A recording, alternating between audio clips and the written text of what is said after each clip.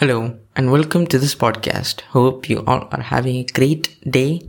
Today we are going to talk about something that has made me really mad. People say that I am, a patient and a kind person, but no, I have a really short temper. I get angry real fast. I'm just really good at, double thinking before I say something when I'm angry. And everyone should do that because when you're angry, you don't think like yourself.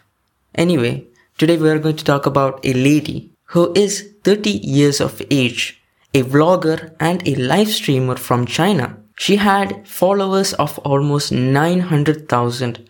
Her name is Lamu. She was famous for posting photos and videos of the countryside of China. We take our life for granted sometimes in this day and age where our life is not in danger. We are living in a country where we are not threatened for our life. We can live happily because life has become peaceful these days in some countries. But imagine that there is someone who wants to kill you. Your whole life becomes a horror movie after that. Running and crawling for your life when the killer is right in front of you. You can't beat them because the killer is equipped with a knife or some other weapon. This is exactly what Lamu faced even at the very end. Before her last breath, she tried her best to live.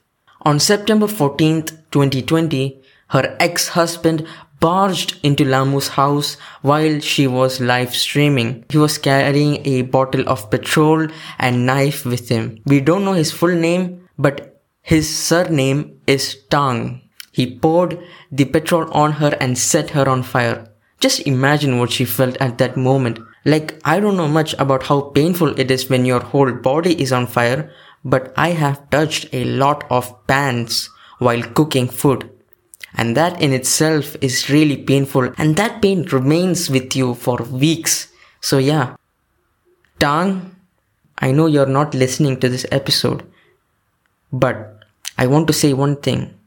Hellfire is waiting for you. Anyways, Lamu suffered burns to 90% of her body. Lamu's internet fans raised 1 million yuan or $150,000 for her hospital treatment soon after the attack. But unfortunately, she died after 2 weeks of treatment.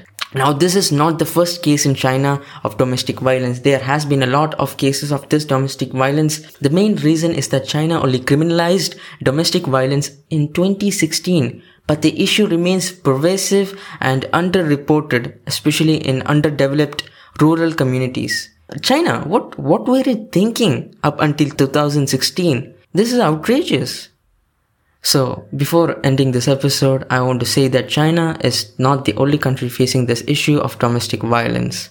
Including India and other countries, they are not good at controlling this problem any better. But personally, I'd say a harsher punishment for people who does this horrible act would make a difference. A simple jail sentence is not enough for these people. I believe that people who assault an innocent person are scums, and husbands who beat their wives or ex-wives are worse than scums. And as always, think about it.